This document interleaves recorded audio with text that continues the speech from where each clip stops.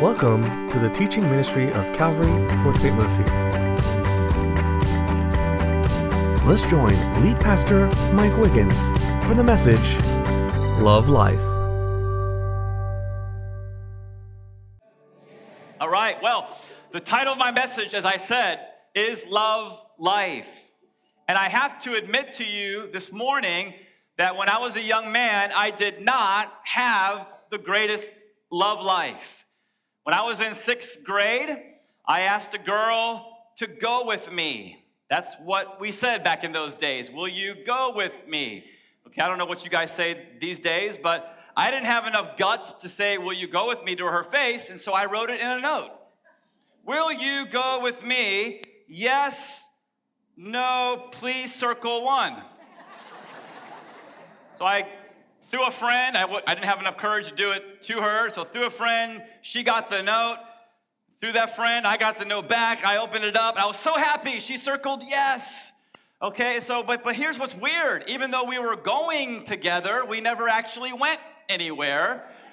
I one day took my bike and rode it over to her house and knocked on her door, but she wouldn't let me into her house, and so, the first week of 7th grade, I broke up with her.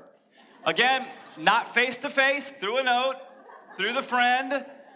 And then later, I was sitting on the bus, and I got the note back that her friend had wrote, and it said her name, the girl that I dated. Well, I actually didn't date, but her name, she said, is too good for Mike Wiggins. And that ended that, okay? And so my love life did not improve in high school. 4 years of high school, I went on a total of 2 dates. And so my first date, I actually kissed the girl that I took out, but I was so disappointed because she had really bad breath. And that ended that. Okay, and so my second date in high school, I took another girl to our homecoming dance. But there was a problem. I did not know how to dance. And so she literally had the gall to dance with another guy, Tommy Hines. I still remember his name. 30 years later, this guy was like the disco king. I mean, I don't know if you guys remember Denny Terrio and Dance Fever. I'm really dating myself here, but I mean, they're on the floor. I'm standing like a wallflower, and they're on the floor doing the whole disco thing, and well, that ended that, okay? And so 2 dates, 4 years of high school. I graduated from high school. I started going to a Baptist church. Saw a girl that I liked, through a friend, I got her phone number, wanted to give her a call. So I gave her a call, but I didn't know what to say. So before the call, I actually wrote notes of what I would actually say to her. And I read the notes to her. It was the most awkward conversation I've ever had in my entire life. It was like, hi, how are you? I am fine, or whatever. And so she sent her friend, met me in the church parking lot. She decided to go out with another guy. She didn't even dump me face to face. It was through a friend. That was my love life. It wasn't good. It was actually pitiful. But then I met Stacy. And everything changed. Thank God for his choice, right?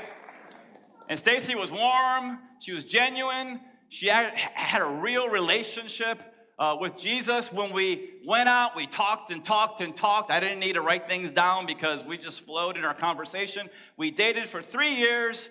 We tied the knot on June 10th, 1989. And so now for over 27 years, Stacy has been my best friend, my lover. I can't imagine doing life without an incredible woman, okay? And so true love is a blessing from God. If you have true love in your life, praise the Lord for that, right? Now, the Greek language is very descriptive. It has 4 words for love, but I'm just going to put 3 of them up on the screen today. In the Greek language, there's eros love, there's phileo or filio love, and then there's agape love. Okay, eros love is sexual love. Eros, by the way, isn't it sad that the world has perverted eros love? We get our word erotic from eros, but did you guys know that eros love, that sex is a gift from God? Did you know that it was his idea? The world's perverted it, but it was God's idea. And so the purpose of Eros love, by the way, the primary purpose is not to produce children. That's a great purpose, a secondary purpose, but the primary purpose of Eros love is that so a couple in the covenant of marriage can regularly express their love for one another in the most intimate, closest way possible. And as I said, it is an absolute gift from the Lord. But the Lord, how many of you guys believe that God really did create everything? Do you believe that? Right? And so sex was his idea. Well, the one who created everything in his word very clearly, Old Testament and New Testament, has reserved sex for marriage. That's him. Either he's the boss or he's not. Now, people who think they know better than God go ahead and have sex outside of marriage, sometimes regularly, but they're really destroying themselves. And so sex is for marriage, period. And as I was thinking about that last night, the Lord gave me some verses, and don't turn there, I'll just read it to you. Proverbs 5 says, drink water from your own cistern and running water from your own well. What does that mean? That means that sex is to be exclusively expressed with the person that you're in a covenant with. Should your fountains be dispersed abroad, streams of water in the streets? In other words, should you be having sex with just anybody, with a multiple people? And by the way, quick side note, this is why we have a children's ministry, right? 0 through 6th grade over in the Shine building, right? So they can learn about Jesus and the Bible on their level, and so that we don't have to be careful in the adult service to be able to talk about things that God wants us to talk about. So let your kids learn on their level. By the way, it's much more fun for them over there than it is here. He says, let them, your fountain, be only your own and not for strangers with you. Let your fountain be blessed and rejoice with the wife of your youth. As a loving deer and a graceful doe, let her breasts satisfy you at all times. You say, that's in the Bible? Yep. And always be enraptured with her love.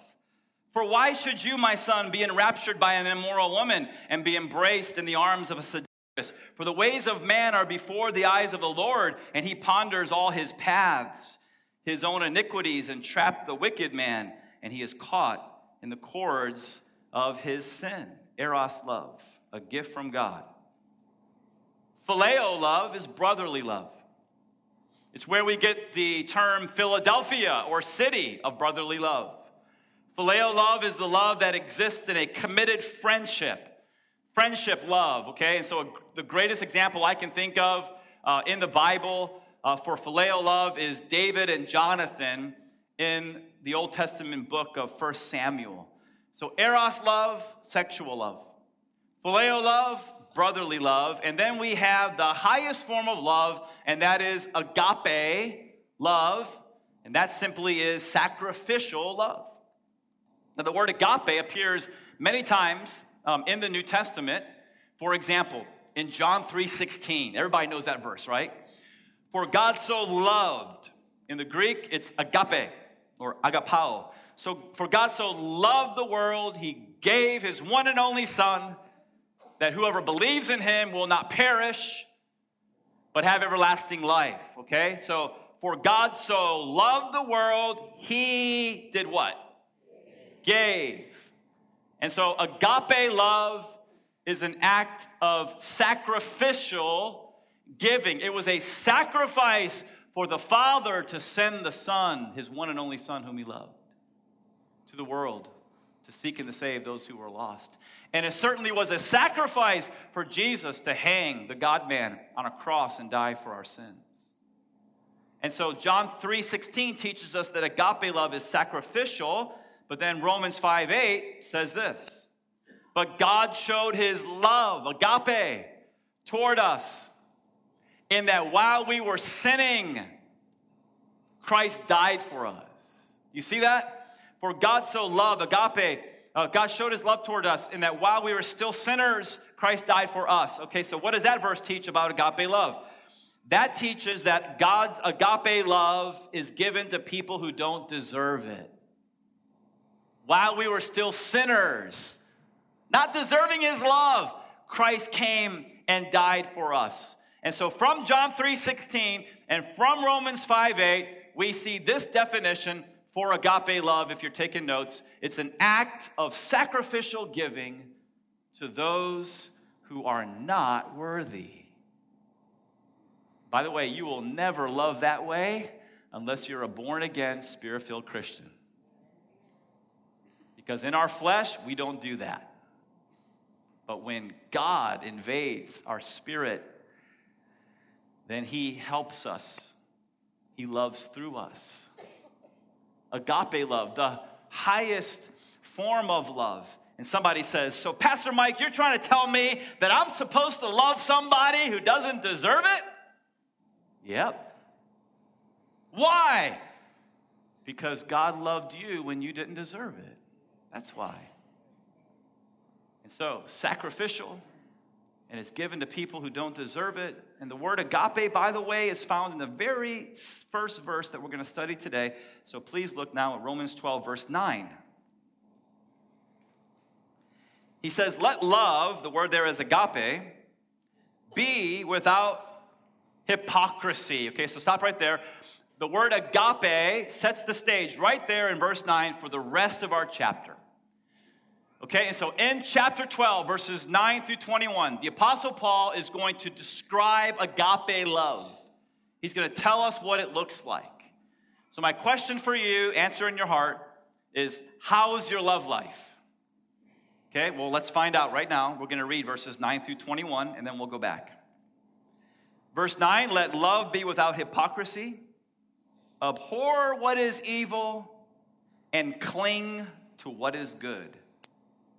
Be kindly affectionate to one another with, in the Greek, it's Philadelphia, with brotherly love, in honor giving preference to one another, not lagging in diligence, but fervent in spirit, serving the Lord, rejoicing in hope, patient in tribulation, continuing steadfastly in prayer, distributing to the needs of the saints, and given to hospitality. Bless those who persecute you. Bless and do not curse. Rejoice with those who rejoice and weep with those who weep. Be of the same mind toward one another. Do not set your mind on high things, but associate with the humble. Do not be wise in your own opinion. Repay no one evil for evil. Have regard for good things in the sight of all men. And if it's possible, I love that. Paul knows it's not always possible. But if it's possible, as much as depends on you, live peaceably with all men. Beloved, do not avenge yourselves, but rather give place to wrath, for it is written, vengeance is mine, I will repay, says the Lord. Therefore, if your enemy is hungry, feed him. If he's thirsty, give him a drink, for in so doing you will heap coals of fire on his head. Do not be overcome by evil, but overcome evil with what? All right, so what we're going to do now is we're going to go back, verse by verse, and we're going to look at 8 ways to have a really strong love life. There's so many more than 8, okay, but we only have so much time. Okay, so 8 ways of how to have a strong love life. Let's pick it apart. Look at verse 9. He says, let agape love be without hypocrisy. Abhor what is evil and cling to what is good. And so how can I have a strong love life? Number 1, if you're taking notes, is be genuine with others. Be genuine. Be sincere. He says, let love be without hypocrisy.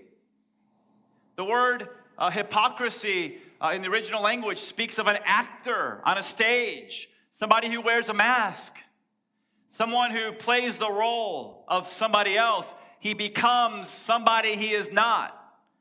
Okay, and so that's what the original word means. But what do hypocrites do? I'm not talking about actors now on a stage, but in real life, okay, what do hypocrites do? Here's what they do. They say things they don't mean in order to get what they want. They have ulterior motives, selfish, self-centered motives, and what they do is that they use relationships to exploit people, to manipulate people. They say things they don't mean in order to get what they want.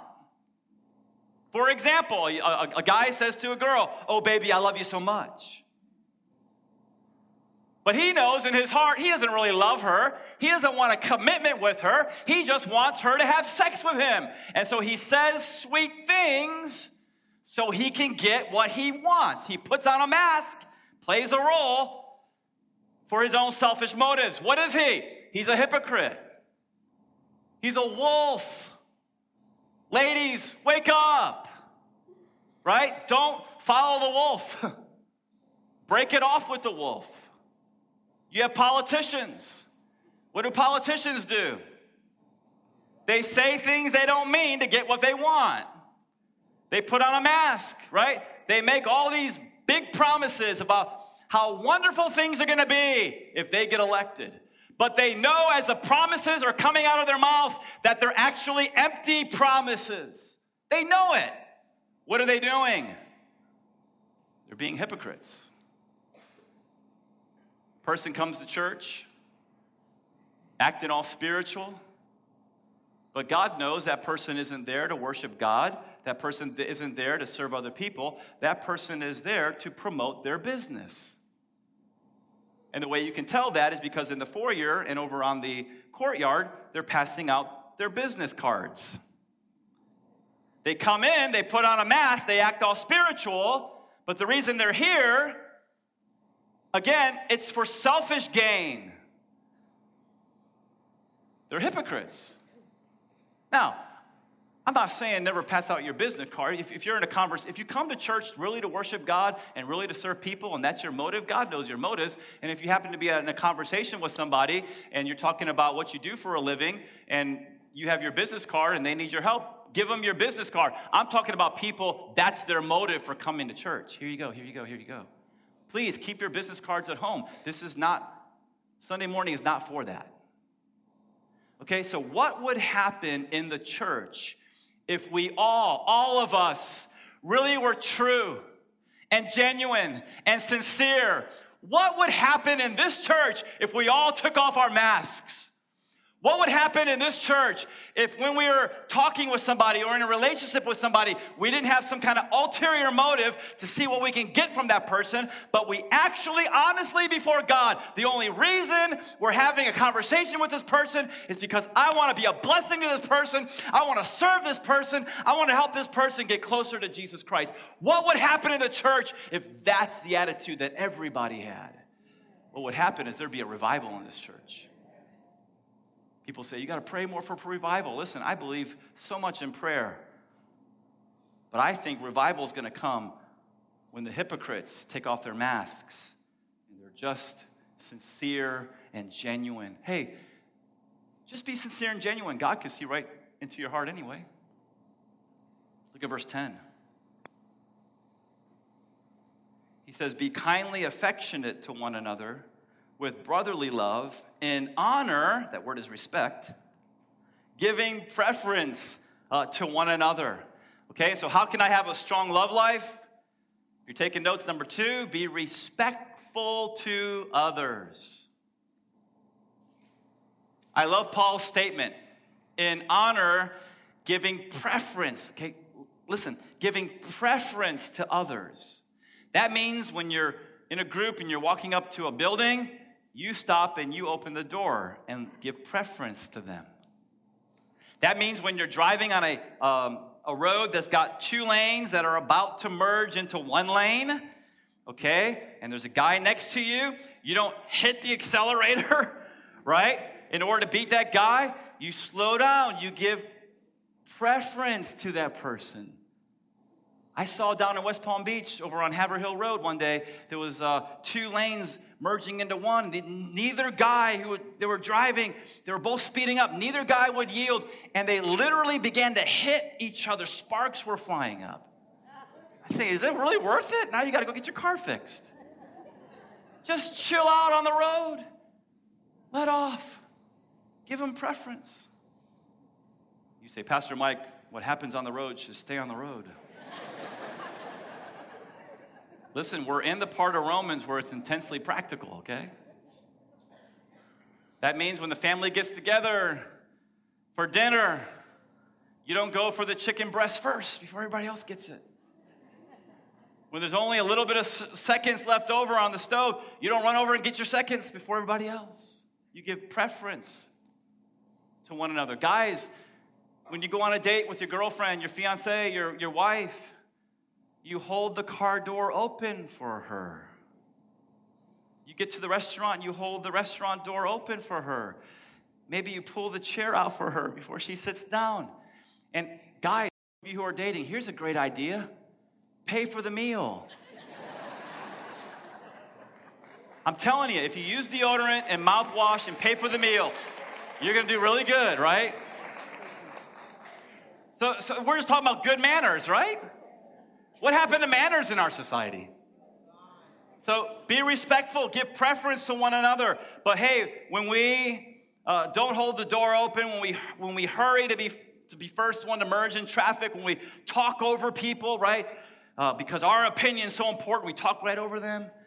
When we put ourselves first, we're not respectful, we're being rude.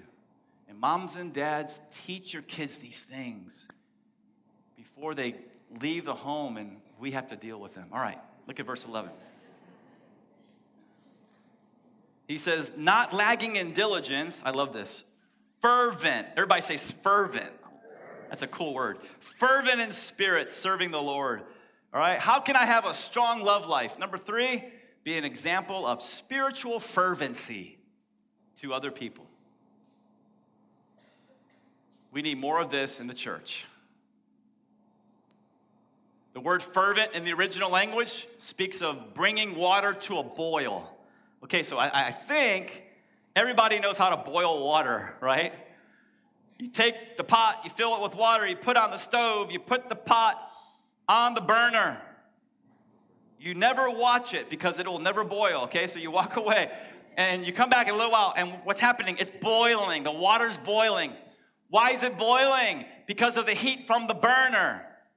Okay, and so in the same way that fire from a stove can cause water to boil, so the fire of the Holy Spirit can cause a Christian to boil. Boil over with love for Jesus. Boil over with passion for people. I'm not talking about faking it till you make it. I'm talking about sincere, genuinely.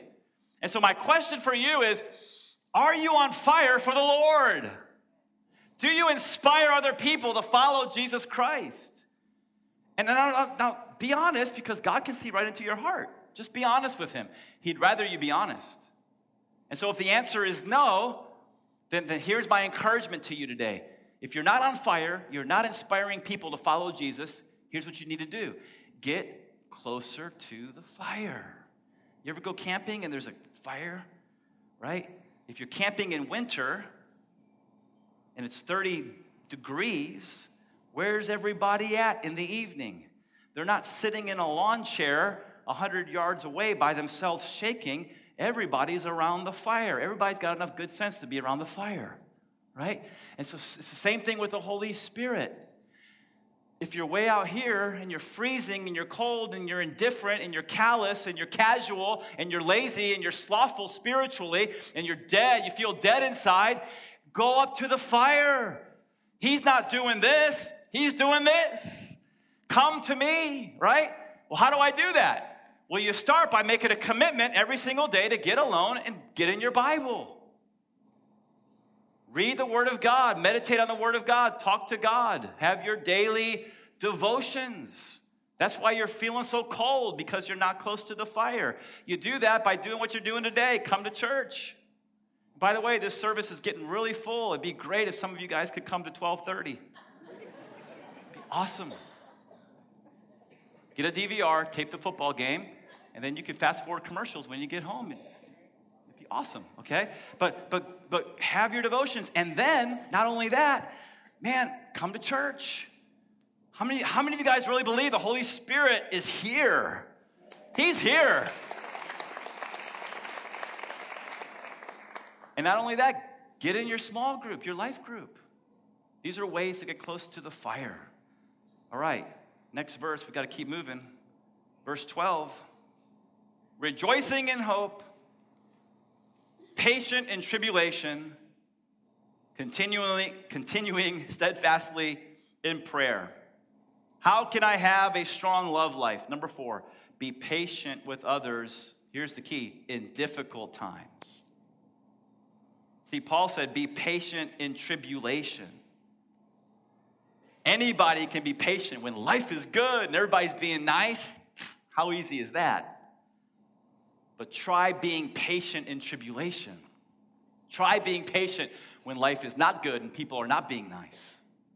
You see, when your toddler has a temper tantrum and you're still patient, Mom.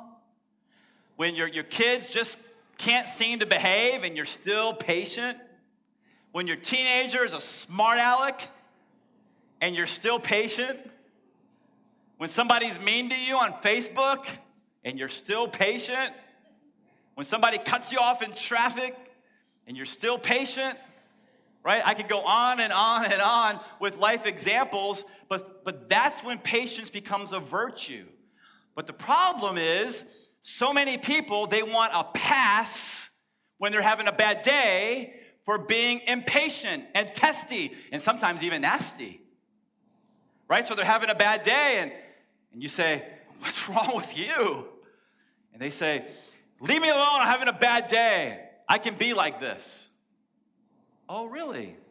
Oh, so you get a pass for being testy and impatient and even nasty because you're having a bad day?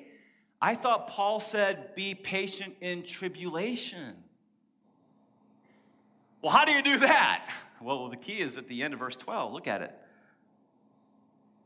He says, continuing steadfastly in prayer. There's your key. Ladies and gentlemen, it happened to me just this past week. You know, you have a busy schedule, and things happen that you don't like what they happen, and, you know, you feel the blood starting. Okay, and so what do? What I do is I continue in prayer. I can't tell you the thousands of times that God has given me an attitude adjustment because I took time to pray before I did something about whatever is happening. And so that's the key. Continue steadfastly in prayer. God will give you an attitude adjustment, and then you'll be able, with his strength, to be able to be patient in tribulation. Does that make sense to you guys? All right, look at verse 13. He says, distributing to the needs of the saints and given to hospitality. By the way, given to hospitality means loving strangers. That means that when visitors come to Calvary PSL, okay, we love them. Do you know, and most of you know, just think back of when you went and visited a church for the first time. You know how hard that is? You walk in, you don't know anybody. And how horrible is it when you walk in, you don't know anybody, and everybody's in their cliques, having a great old time laughing and joking in their cliques, and you're all by yourself. No, God says to be hospitable there in the Greek, it's love strangers. And so here's a great idea for everybody. How about if we do this? How about if you hang out with your clique before service, but then you look for a stranger after service to talk to them and encourage them, or maybe reverse it, so we're all not doing the same thing, okay? And so maybe some of you before service look for a stranger to love them, and then after service, hang out with your clique. That would be cool. But I want to hone in on distributing to the needs of the saints. So if you're taking notes, number 5, if you're taking notes, is give to others in their time of need.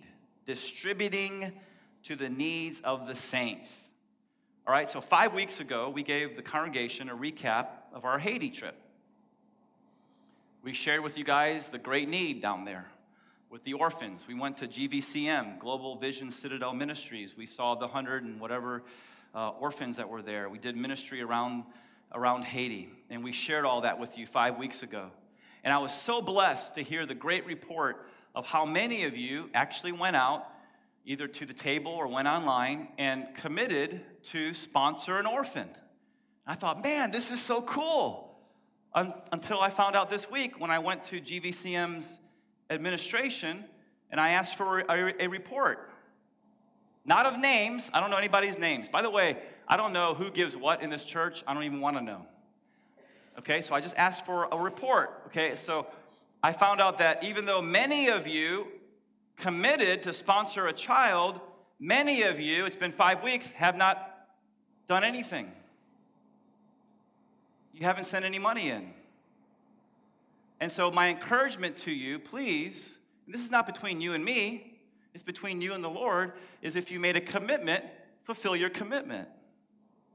Go to gvcm.org, Global Vision Citadel Ministries, and do what you committed to doing, because we've been down there in the dirt. We've seen the great need that these kids have. They need our help. Now, some of you 5 weeks ago, you weren't able to sponsor a child. And the reason why is not because you don't want to, but because you don't have the margin in your finances. You have this big mountain of unsecured debt in your life. Credit card debt. And you're living with this mountain. And you're discouraged because of the mountain. And you're thinking, I don't know how to move this mountain. I don't know what to do. And you're feeling hopeless because you don't have any margin. You're barely living paycheck to paycheck. Well, can I share with you that the definition of insanity is to keep doing the same things and to hope for a different result? Why don't you do something different? Did you know that God can move that mountain? So take a step of faith. This Wednesday, 7 o'clock, come to church, go over to the Shine Children's Ministry building, and go to our Financial Peace University class. Take that step. God will show up. And in FPU, you're going to learn how to develop a budget. You're going to learn how to live within your means. You're going to learn how to develop an emergency fund. You're going to learn how to avoid the use of debt and snowball your debt and get rid of your debt and save for the future and actually become debt-free, okay? So I'm sharing with you a way to move the mountain, and it's not going to move overnight. It took a long time to build the mountain of unsecured debt. It's going to take some time to get rid of it, but take a step. And here's why. Because when you get to that place where you're debt-free, where maybe all you have is your secured debt, which is your home, okay, when you get to that place, you have some margin in your finances, and then above the tithe, as the Holy Spirit leads, hey, I want you to privately go help and bless this person. You can do that, and you know what joy you'll have? Man, it's amazing. You can support not just one kid, maybe 2 kids or more. And so there is hope. Come Wednesday night. You don't have to sign up for anything. Just show up at 7 o'clock this Wednesday. All right. We got to move. Verse 14. Bless those who persecute you. Bless and do not curse. We're actually going to end the message with that verse, so let me keep going. Rejoice with those who rejoice, and weep with those who weep. How can I have a strong love life? Number 6, show sympathy to others. Rejoice with those who rejoice. Weep with those who weep. The people in Bible days in the East, they still do. They have an easier time with this than Americans in the West. I don't know why, but when someone shares a sorrow with us, we fix it mode. Instead of just stop trying to fix it and just relate where they are and their emotion. Like dominoes, you match the number with the number, and so you match the emotion with the emotion, right? For whatever reason, we don't do that. It's a lost art in our society. Paul says, rejoice with those who rejoice. Here's my question. When someone is blessed, do you really sincerely feel happy for that person? right? If you're single and yet another one of your single friends gets engaged. Oh, look at my ring. And you're like, oh, I'm so happy for you, right? God, what am I, chopped liver? What, Somebody a friend maybe gets an inheritance from a long-lost aunt. Man, I got $500,000. Yay. Right? The Bible says, rejoice with those who rejoice. And then it says, weep with those who weep. And so, man, somebody loses their job. Here's what we should do. We're busy, yes. Stop your schedule. Connect with that person. Man, I'm so sorry to hear that. Can I pray for you? You want to talk about it? Let me pray for you. This has got to be hard. Man, Father, we just pray. Do you do that? Do you weep with those who weep? Now, I rarely cry. I don't know what's wrong with me. I think I'm an alien, okay? But I don't think it's talking about literal, weeping. It's talking about being sympathetic, matching their emotion, taking the time to be a friend. I love the Swedish proverb, shared joy is double joy. Shared sorrow is half a sorrow. In other words, when somebody is blessed and they share that blessing with us, we rejoice, they rejoice, there's double joy. But then someone's having a hard time, they share that with us. We're there for them, we're a friend, we pray, we minister, and now their difficulty is cut in half. Look at verse 16. Be of the same mind toward one another. Do not set your mind on high things, but associate with the humble, and do not be wise in your own opinion. So how can I have a strong love life? Number 7, don't be arrogant around other people. In Jesus' day, in our day, nothing's changed in the world in 2,000 years. People are driven, they're striving for, they're focused on their position, their power, their prosperity. And Jesus was not about any of that. Jesus was not about, my position, right? In John chapter 6, they tried to force Jesus into becoming a king. And what did he do? He's like, I'm out of here. He wasn't into his position. He wasn't into his power. He wasn't trying to become rich. No, Jesus was just the opposite. While everybody around him, not his disciples, but while society around him was all about their position, who can serve me? Jesus said, the Son of Man did not come to be served, but to serve and to give his life a ransom for many. While everybody around Jesus, was all about their power. I'm a self-made man. I'm going to climb the corporate ladder or whatever. Jesus was just the opposite of that. He said, John 5:30, I can do nothing on my own. I carry out the will of the one who sent me, not my own will. In our day, in Jesus' day, people are all about riches and prosperity and striving to have more material things. Jesus said, foxes have holes and birds of the air have nests, but the Son of Man does not have a place to lay his head. And please don't listen to the guy on TV who says that Jesus, had 5 mansions around Israel. Please.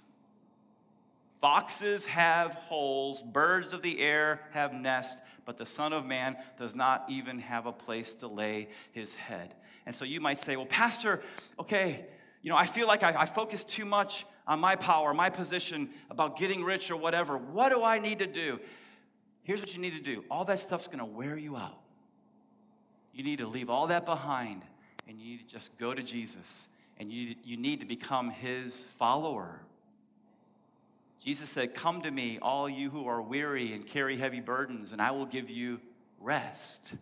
Take my yoke upon you and learn from me, for I am humble and gentle of heart, and you will find rest for your souls. For my burden is easy, my yoke is light. And so if you're weary from striving for these things, leave it all behind. Become a follower of Jesus Christ. And listen, he'll give rest to your souls. Look at verses 17 now through the end of the chapter. Repay no one evil for evil. Have regard for good things in the sight of all men.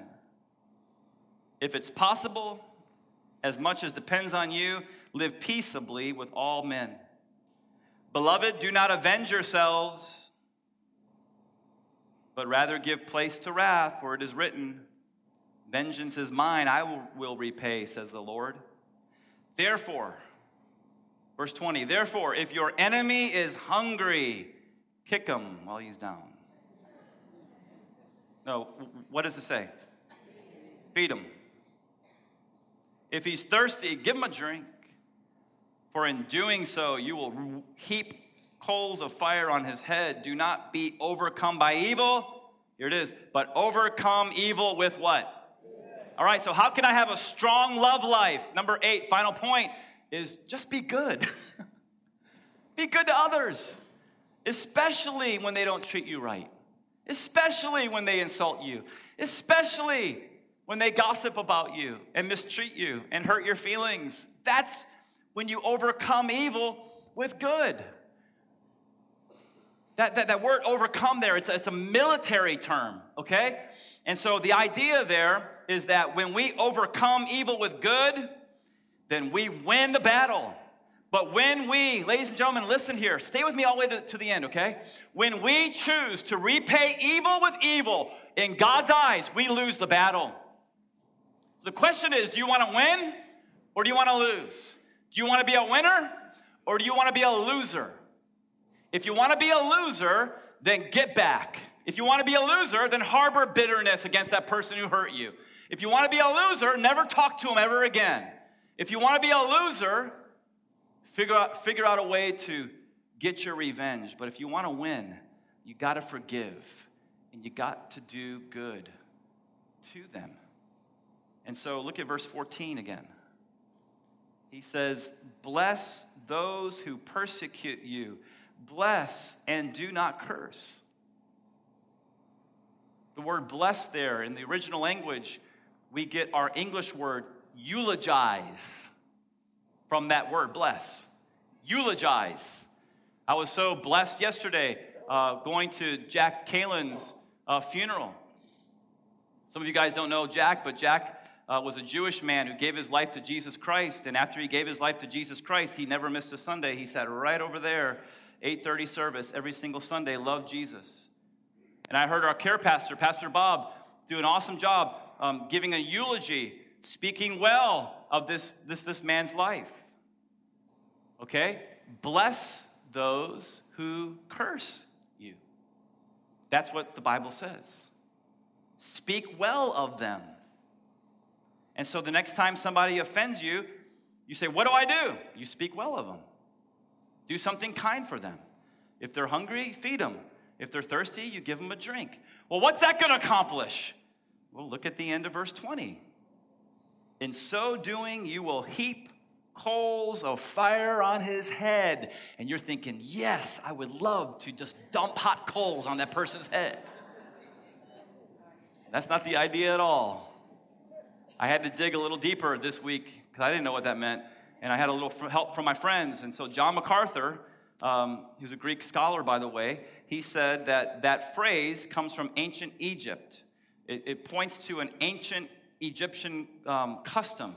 And so in that society long ago, if someone wronged somebody and hurt somebody and they felt bad about it, then they would take a pan of hot coals and they would walk around with the pan of hot coals on their head publicly as an act of contrition, a way to show how bad they feel, the shame they feel for hurting somebody. And so the idea is, bless those who curse you, do good to those, right, who despitefully use you, feed your enemy, give them a drink, and what will that do? Well, when they hurt you, follow me here, when they hurt you and you're kind to them, then hopefully they'll feel ashamed and maybe they'll repent. Or maybe they'll still be a jerk. Who knows? You can't control them. Who's the only person you can control? Yourself. And so I'm going to end on this note. Look at verse 17. he says, repay no one evil for evil. As I was thinking about that last night, as I was putting the finishing touches on my message, I thought of Jesus. Repay no one evil for evil. And my thought was, man, after Jesus had been arrested on the night he was betrayed, and he stood at that trial before the high priest, and you know how they began to slap his face? Did you know that when Jesus got slapped, he didn't go right back? When they went spit right in his eye, he didn't go right back into their eye. When they were nailing his wrists into the cross, he didn't curse them out as they were doing that. No. Why? He would not repay evil for evil. He overcame evil with good. How did he do that? By dying for your sins. You got to understand that the Lord Jesus Christ, the Jesus of the Bible, the one that we believe and love in, and love so much, that he was the eternal, is the eternal God. And he left heaven, and he became a man, and he went to a cross, and he hung, and he died. You say, why? Because the Bible says that the penalty of sin is death. So what did Jesus do for you? Here's what he did. You sinned, I sinned, we deserve death, we deserve hell. Jesus got in front of us and said, no, I love them too much. I don't want to be separated from them forever. I'll die. I'll pay. And he sacrificed himself as a spotless Lamb of God. He was buried 3 days again. He walked victoriously out of that grave. He's calling us to follow him.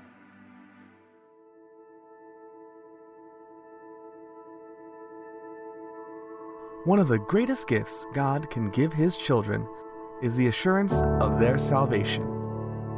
If you're not sure where you stand with God, we want to help. Visit our website at www.calvarypsl.com. Click on Home, then Knowing Christ.